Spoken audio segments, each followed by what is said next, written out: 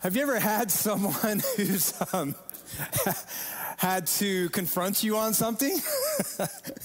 Point something out that's it's a little awkward? You ever been at a restaurant and had a piece of broccoli dangling from your teeth and somebody's like trying to point it out, but you hate to interrupt like mid-sentence, like, hey,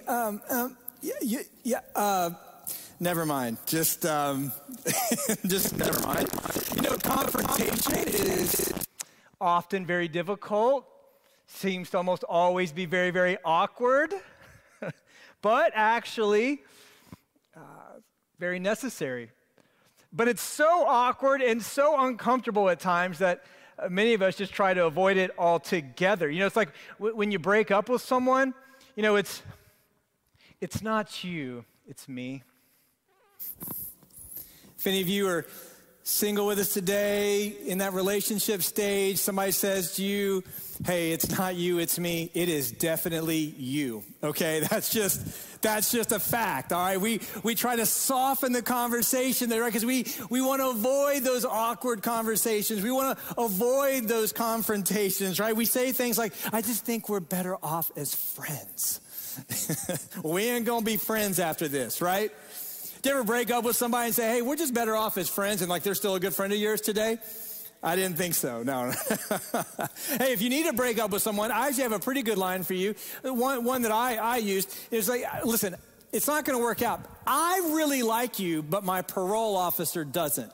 You know, it's just not gonna work, right? So we try to say things to soften. As a parent, you know, like when you have to confront bad behavior in your children at times, isn't it amazing, even as a parent, how we get fatigued of these kinds of conversations or discipline, especially when your kids are little and you go do all kinds of things to try to, you know, get out of it and just kind of get through the day. We say things like, all right, I'm gonna count to 10. And there's like a parent way of counting. And so if you're a new parent, you're looking to be a parent in the future, let me tell you how this works, okay? You slow play it the closer you get to 10. So you start out, you're all in, and your kids can get in trouble, and you're going to enforce what you intend to enforce. And you start out strong, okay? 1, 2, 3. By the time you get up there, 7,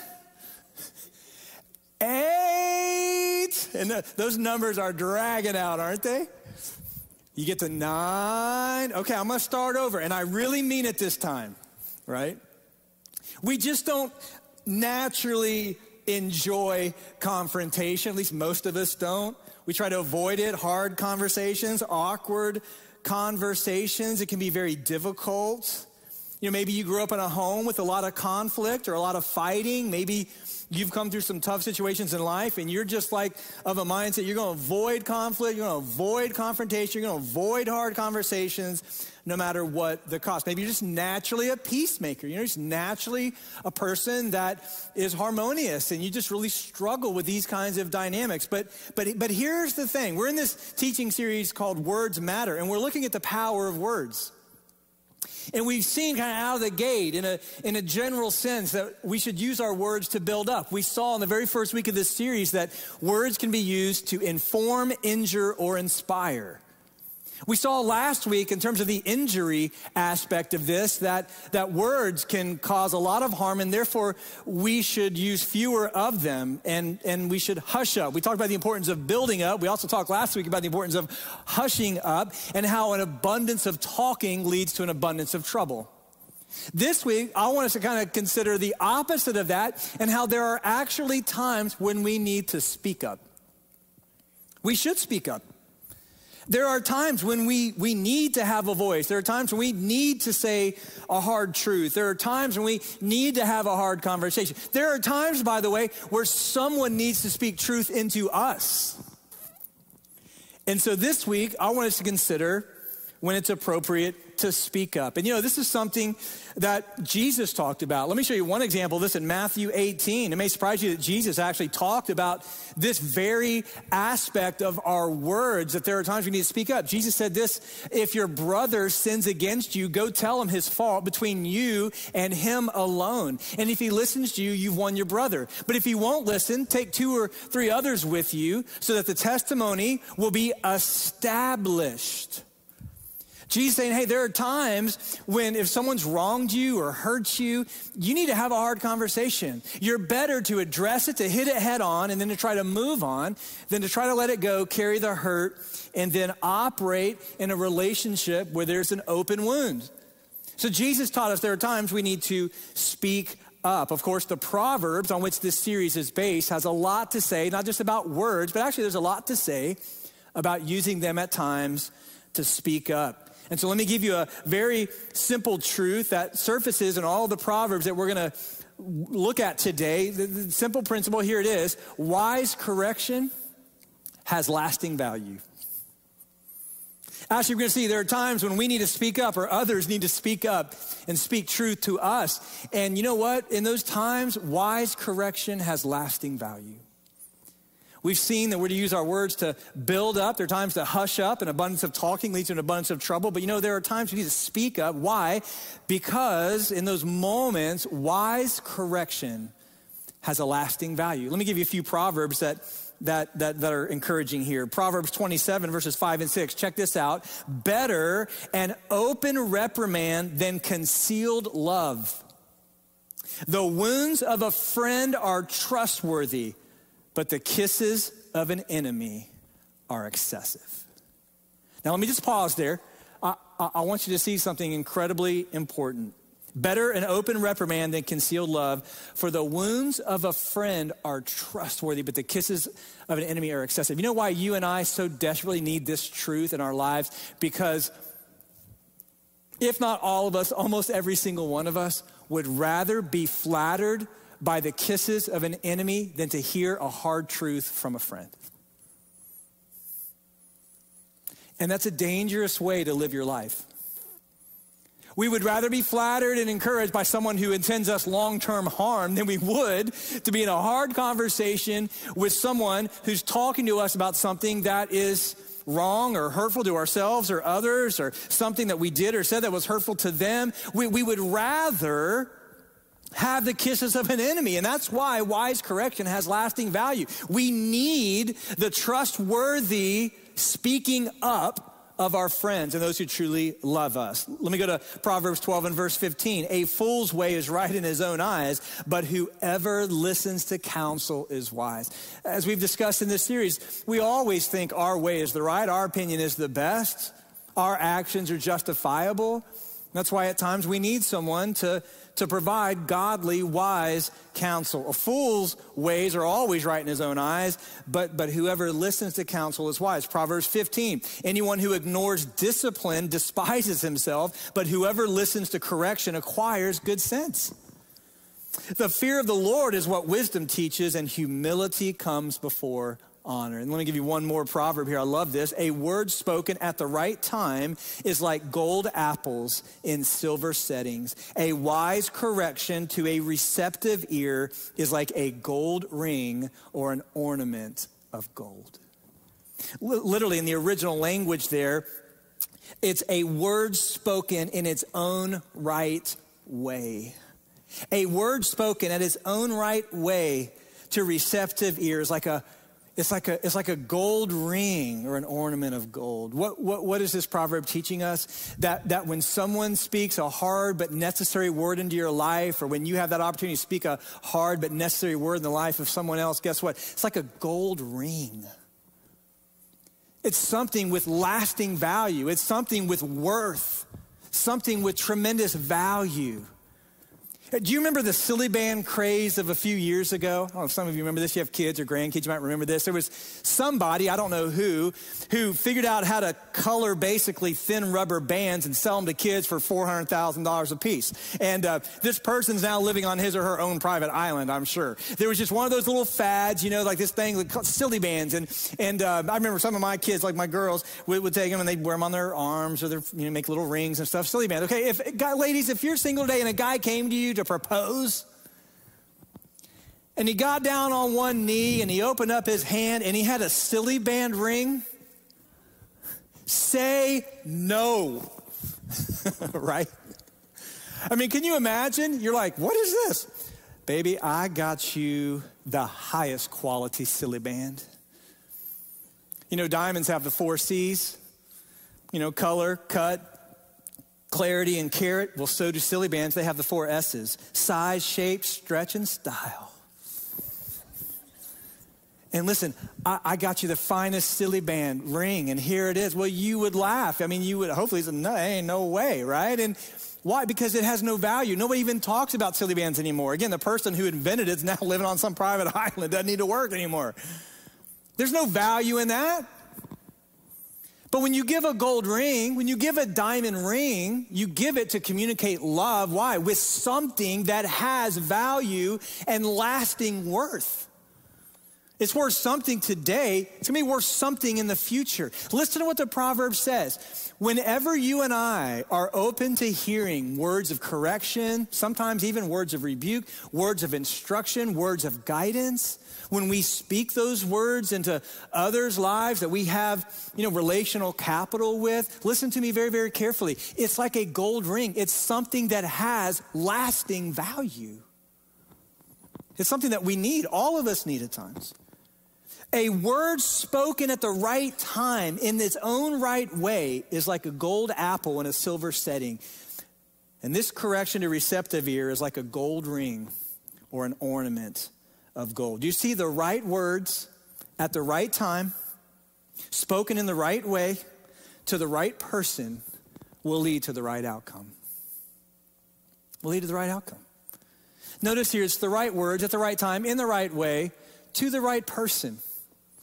None of us are the truth police. None of us should leave here today thinking, okay, I've got it. Now I'm going to be the reprover of all men.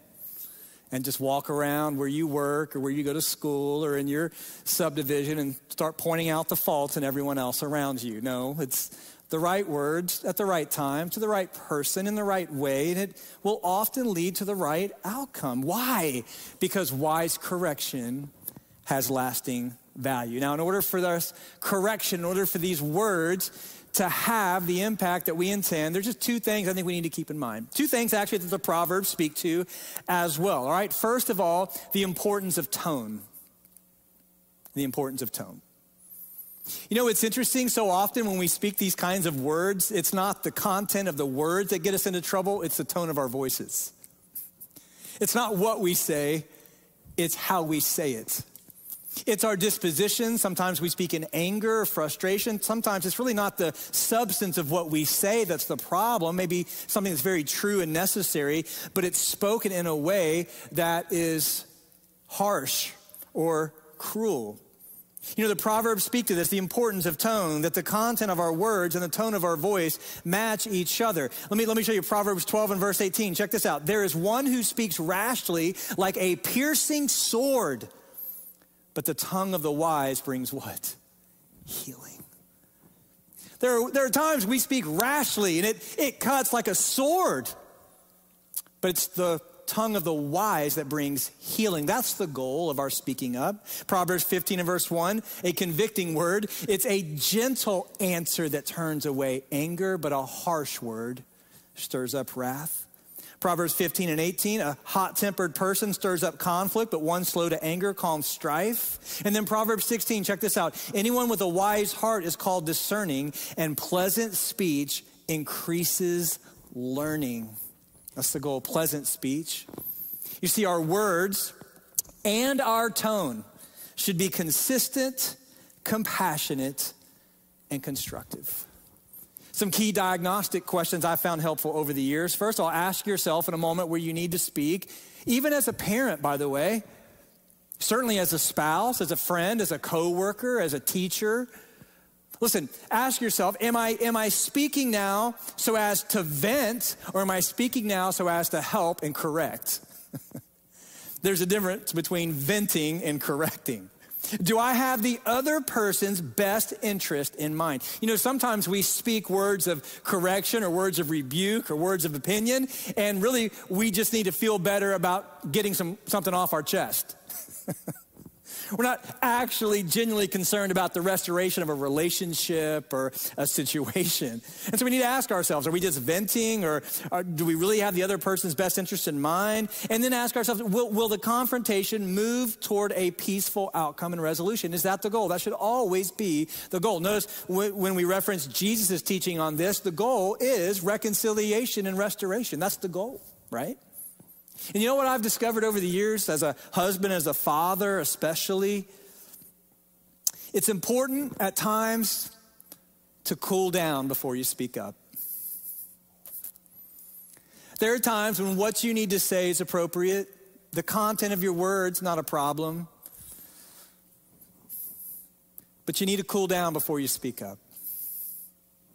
In fact, the times I've had to apologize to my children, it's most often the case. It's not something that I said. It's the way in which I said it, or just didn't pause and take a moment to cool down before I spoke up. That's often the case. And so that can be true for all of us at times. It's not just what we say, it's how we say it. And the Proverbs speak to that no, it's a gentle answer that turns away anger, and it's the tongue of the wise that brings healing. So as we think about speaking up and the power of our words in these moments when we need to have an awkward conversation, or we need to communicate how we feel, or something that's happened that's hurt us or grieved us, or someone needs to speak to us, it's important to remember that how we speak is important, and we're to speak in a way that brings healing and reconciliation. So we need to think about tone, and secondly, we need to think about truth.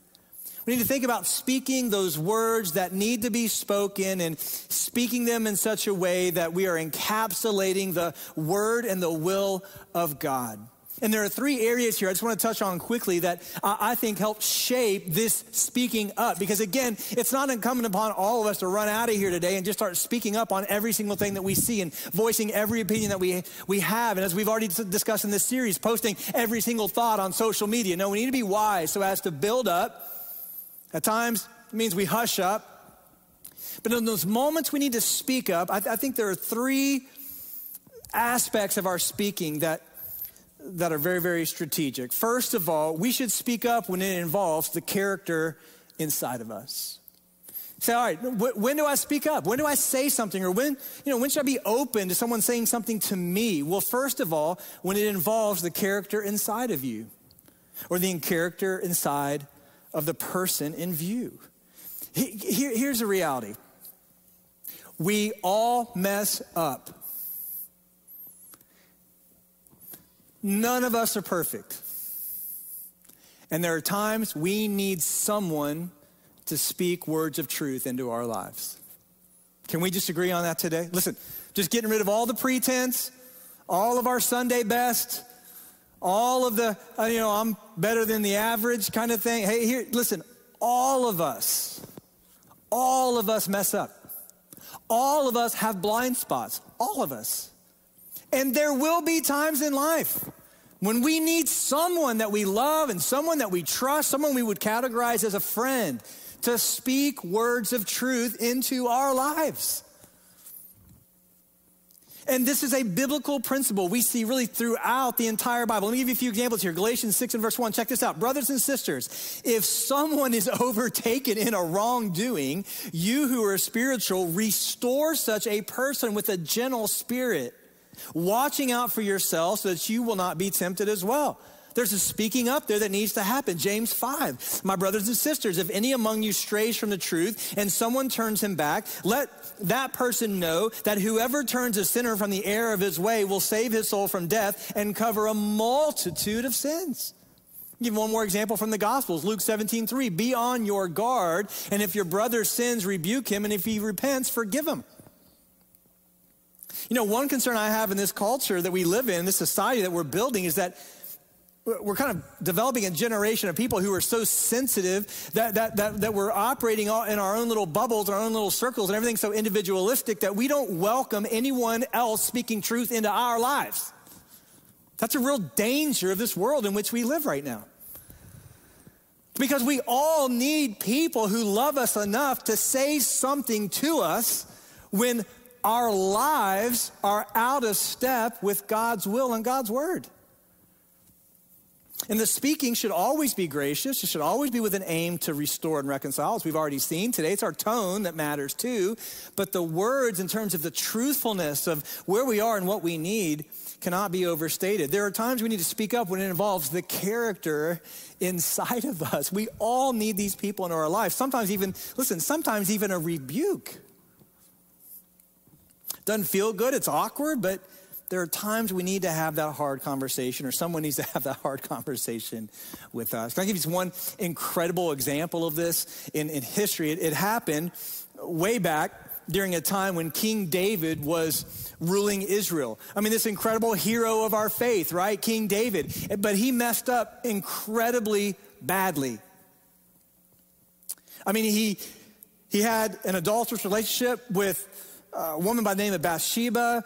He looked to cover it up by putting her husband on the front lines of battle. So in essence, he was killed. I mean, David didn't directly commit murder, but in essence, he did. I mean, he orchestrated the circumstances to where this woman's husband would be killed so that David would take her in because she became pregnant and almost looked like the hero. So David went from the villain to where he takes this other man's wife and commits an adulterous relationship with her. Now she's pregnant, and David's kind of turning in a situation almost like he looks like the hero. Oh, he took in this widow. And David was a man who loved the Lord. He was a wise king in many respects. But he had this horrible blind spot in his life where he just carries on his business as usual. And there's a guy by the name of Nathan who was a servant of the Lord. And he drew the short straw one day, and the Lord came to him and said, hey, man, I need you to go talk to David about his sin. And let me show you what happened. Such an incredibly wise example of speaking up. Are you ready? Check this out. So the Lord sent Nathan to David, and when Nathan arrived, here's what he did. He told David a story. He said, King, there are two men in a certain city, and one of them was rich and the other was poor. And the rich man had very large flocks and herds, and the poor man had nothing but one little lamb that he had bought. The rich man's got a flock. He could eat for months and months and months. Poor man has one little lamb. And he raised this lamb, and she grew up with his children, and from his meager food she would eat, and from his cup she would drink, and in his arms she would sleep. All right, this guy was a little bit too much of an animal lover for my taste, but you get the idea here, all right? She was like a daughter to him. Now, a traveler came to the rich man. In other words, a guest came through, okay? And the rich man could not bring himself to take one of his own sheep or cattle to prepare a meal for the traveler who had come as a guest. Instead, he went to the poor man and took his lamb, and he prepared it for the guest.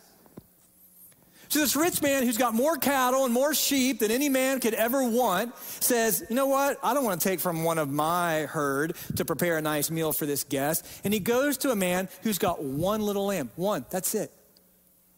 And he takes it from him. Against his will. He slaughters it and he prepares a meal for his guest. Now check this out. David was infuriated with the man. And he said to Nathan, as the Lord lives, the man who did this deserves to die because he has done this thing and shown no pity, and he must pay 4 lambs for that one lamb that he took. And Nathan replied to David,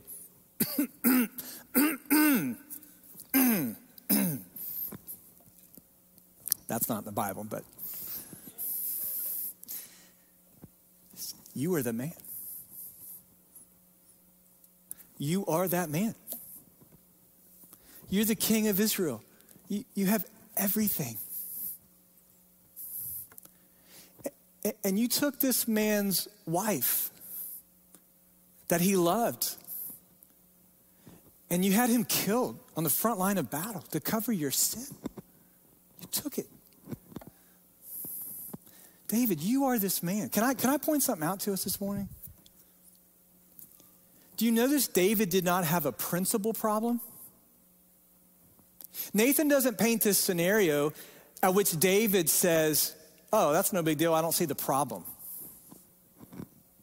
David doesn't say, okay, Nate, I don't get it. What's the problem? Yeah, the guy who's got everything took the one little lamb, the guy who had nothing. I mean, hey, finders, keepers, losers, weepers.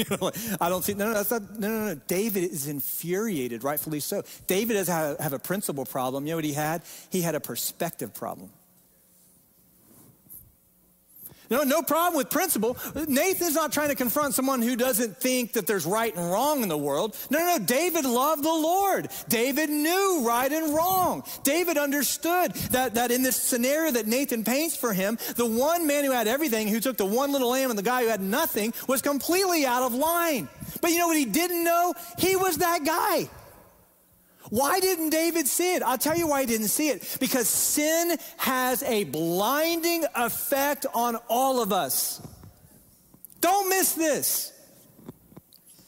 Sin has a blinding effect on every single one of us. We think we're going to be the exception. We think we're not going to get caught. We think our consequences are not going to be as severe. We think we can hide it and carry it. I'm just telling you, sin blinds us to the reality of what it is, so much so that we can be as guilty as David and not know it.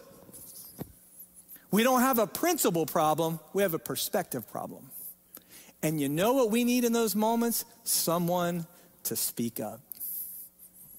Graciously, wisely, constructively, so as to bring healing, not embarrassment, healing, reconciliation, forgiveness. We need someone to speak up. And you know why David is referred to as a man after God's own heart, even after some of the sins he committed? Because in Nathan's confrontation, David was receptive. And he owned it. That's the mark of a true man or woman who loves the Lord. Not that you're perfect, but that when you sin, and when someone comes and points it out in a moment where you're blinded, you don't get angry. You don't take revenge. You repent. And David penned one of the most beautiful psalms that we have in Psalm 51 after his sin with Bathsheba and his confrontation by Nathan. A psalm of repentance and humility. David lived with the consequences of his sin here for the rest of his life. But he was not angry with the Lord or with Nathan. You see, there are times we need to speak up for the importance of truth when it involves the character inside of us, because all of us have blind spots that others can clearly see, but we cannot. That's why we call them blind spots. For those of you who are married, you have a spouse, I guarantee it, the Holy Spirit has given your spouse eyes to see your blind spots.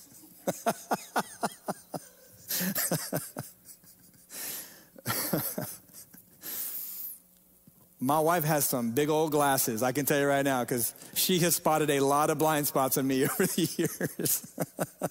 I can find hardly any in her. It's really not, I feel like I'm at an unfair situation here. That's what happens when you marry someone who's so awesome and amazing, right? But you know what? All of us have blind spots. It's important that we speak up and that we give others the privilege to speak up when it involves the character inside of us. Secondly, make a note of this. Check this out. We also should speak up at times when it involves the world around us. The world around us. You know, we have the privilege and the responsibility at times of speaking up on behalf of those who cannot speak for themselves. There are many examples throughout human history and throughout the Word of God where either God himself or God's people are advocating on behalf of vulnerable groups with no societal standing. People who matter to God, even though they don't matter to their societies. And it is the heart of God and the privilege of the church to speak up in the world around us for those who cannot speak for themselves. Well, let me give you two examples from the Old Testament. I love this. Zechariah 7, verses 9 and 10. The Lord of armies says this: make fair decisions and show faithful love and compassion to one another. Watch this. Do not oppress the widow or the fatherless, the orphan, the resident alien, the immigrant, or the poor, and do not plot evil in your hearts against one another. Look at this. God has a heart for those with no advocate. The widow, who in this culture would have had no standing. The orphan, who would have had no standing and no provision, right? The poor, the outcast. God's saying, do not abuse, mistreat. No. He's saying, show faithful love and compassion to each other. Jeremiah 22 and verse 3. This is what the Lord says. Administer justice and righteousness. Rescue the victim of robbery from his oppressor. Do not exploit or brutalize the resident alien, the fatherless, or the widow, and do not shed innocent blood in this place. Notice the Lord has a heart for the widow, the orphan, the fatherless, the one who cannot speak for himself or herself. Our God is a father to the fatherless and an advocate of those who do not have an advocate. Man, that's the amazing grace of our God. And you know what? There are times when we look at the world around us when graciously but boldly we speak up for those who cannot speak for themselves.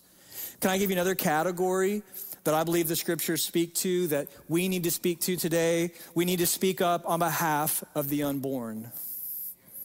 We need to speak up on behalf of those children in the womb who cannot speak for themselves, but who are clearly, fearfully, and wonderfully made and fellow image bearers. Psalm 22 and verse 10 says, I was given over to you at birth. You have been my God from my mother's womb. Jeremiah 1:5, I chose you before I formed you even in the womb, and I set you apart before you were born. I appointed you a prophet to the nations. Listen, we have the privilege at times of speaking up for those who cannot speak for themselves, of being a family of faith that cares for our community, in that we're providing for those who are in need. We're encouraging those who are discouraged. We are providing avenues of ministry for orphans and widows, which we do. And we are a people who are speaking up for life, yes, even and especially life in the womb. Let me tell you something. In the years to come, we will continue to be a place that boldly but graciously speaks up for the exclusivity of the gospel of Jesus Christ. The fact that salvation comes through no one else except for Jesus Christ. We will speak up for marriage, the sanctity of marriage as the union between one man and one woman for life. We will continue to speak about the beauty of God's design expressed in our genders. The fact that being a man or being a woman matters much. Both being created in the image of God, but both uniquely designed in our similarities and our differences to express the glory of God. And who you are at birth in terms of your gender matters. And therefore, we glorify God in how we live. You see, there are times, not just for the character inside of us, but for the world around us, that we are privileged to speak up. Not to win an argument, but to win a soul.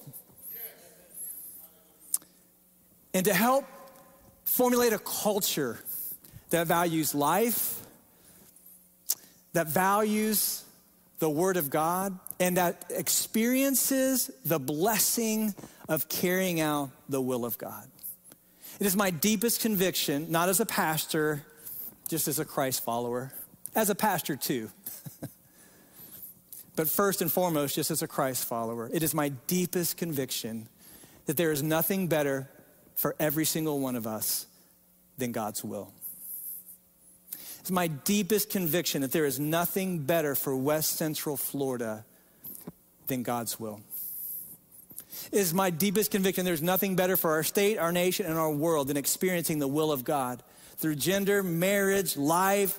Listen, God has given us a plan and a purpose for all things, and we will never be more fulfilled than when we are living according to God's design. And when we're out of step with that design, guess what? There are times we need someone to speak up. For the character inside of us, for the world around us, and then finally, let me give you this last takeaway here, for the hope that is within us. The greatest privilege that we have, and the greatest responsibility that we have, is to speak up for the hope within us. You know, we have a hope that endures, just like that value of a gold ring. Listen, we have a hope that endures, a hope that literally is not just life-changing, but eternity-shaping. And God has given us the privilege of speaking up, not just for the character inside of us, the world around us, but also the hope within us. Can I show you what Peter said? 1 Peter 3, I love this. He says, well, who then will harm you if you're devoted to what is good? In other words, listen to what Peter is saying. You may suffer for your faith. You may suffer for your worldview. Not everyone will understand. But listen, they can't harm you. Everything of eternal value in your life is secured in Christ. What's the worst thing they can do? Take your life and usher you to Jesus' presence? I mean, none of us are in a hurry for that. We'd like to see the Bucks win this playoff game before the Lord returns. It takes us, okay. But I'm just saying, literally, we think that's the worst thing that could happen. And we would mourn and grieve if that happened to someone that we love. But you know what the Apostle Paul said? He said, for me to live is Christ, to die is gain. What's the worst thing you can do? Usher me into the presence of Jesus? So look at what Peter says here. Who then can harm you if you're devoted to what is good? No one. But check this out. But even if you should suffer for righteousness, you are blessed. And do not fear them or be intimidated, but in your hearts regard Christ as holy. Watch this. Ready at any time to give a defense to anyone who asks you for a reason for the hope that is within you. But when you speak up, speak the truth. Speak with the right tone. As Peter says, do this with gentleness and reverence, keeping a clear conscience, so that when you're accused, those who disparage for your good conduct in Christ will be put to shame, for it's better to suffer for doing good than it is evil. Now, we use our words to build up. Times we need to use less of them. Need to hush up. An abundance of talking leads to an abundance of trouble. But there are times we need to speak up. With the right tone, but with the truth. When it involves the character inside of us or someone that we love, when it involves the world around us and the application of God's will, and when it involves the hope that's within us. And so, hey, I just want to encourage you this week to be a faithful follower of Jesus, and even just sharing your faith. You say, I'm not theologically trained. I don't have a degree, and I've got a lot of questions myself. That's okay. You know what you see routinely throughout history and throughout the Word of God, in the examples of history there? You know what you find routinely? Average and ordinary men and women just sharing what God has done for them. You know what I think is the most powerful testimony in the entire Bible? It doesn't come from anyone who is educated or anyone who had some kind of seminary degree. You know what the most powerful testimony is in the whole Bible, in my view? Just an opinion, but I mean, at least one of, right? A guy who lived his whole life in poverty. You say, why did he live in poverty? Because he was born blind, and everyone thought that it was God's doing it. Somehow this guy was judged for the sins of his parents, which is just foolish. And so they put this guy out on the street, and he just lived his whole life begging for food, day to day. And one day a man named Jesus of Nazareth came by, and he healed this man miraculously. Everybody knew about him because everybody passed him in the street. And Jesus heals this guy. And this group that hated Jesus, they're trying to undermine what he did. And so they go to this guy's parents. Hey, tell me, was he really born blind? They're saying, of course he was. Why do you think we put him out of our house? We've had nothing to do with him his whole life. I mean, that's our son. That's him. So that didn't go anywhere. So then they went to the guy himself, and they said, hey, tell us what really happened. I don't know if they thought he was like some shyster or something. You know what I mean? They can't believe that Jesus is who he said he is. And so they go to this guy, and they just pressure him. And you know what he did? He gave one of the greatest testimonies in the history of the world. You know what he said? I don't know about all these prophecies of the Old Testament and all their application, all this stuff you're fighting Jesus over and his teaching. I don't know about all. You know what I know? I was blind and now I see. That's what I know. And when I opened my eyes, this is the guy that healed me. I was blind and now I see. And you know what? At 15 years old, I had this stirring in my spirit. I was thinking about what I was going to do with my life and who I was going to be. And, none of it made any sense. And I'd heard over the years about forgiveness, heard about the need for God, heard about the work of Jesus. And at 15 years old, God brought me to a place where he showed me both the horror of my sin, but the majesty of his forgiveness. And at 15 years old, you know what my testimony to you is here today? I was blind, but now I see. And I'm just telling you right now, you just share your story with your coworker, your friends, your classmates, family maybe even. Just share your story. God will use it. We have the unique privilege of speaking up for this hope within us. God will use it. Inviting someone to come to church with you, inviting someone to come to your small group, inviting someone to come to an event or activity, having somebody over to your home for dinner. You know, we used to do that sort of thing. Probably have to ask them to wear a mask now, but I don't know.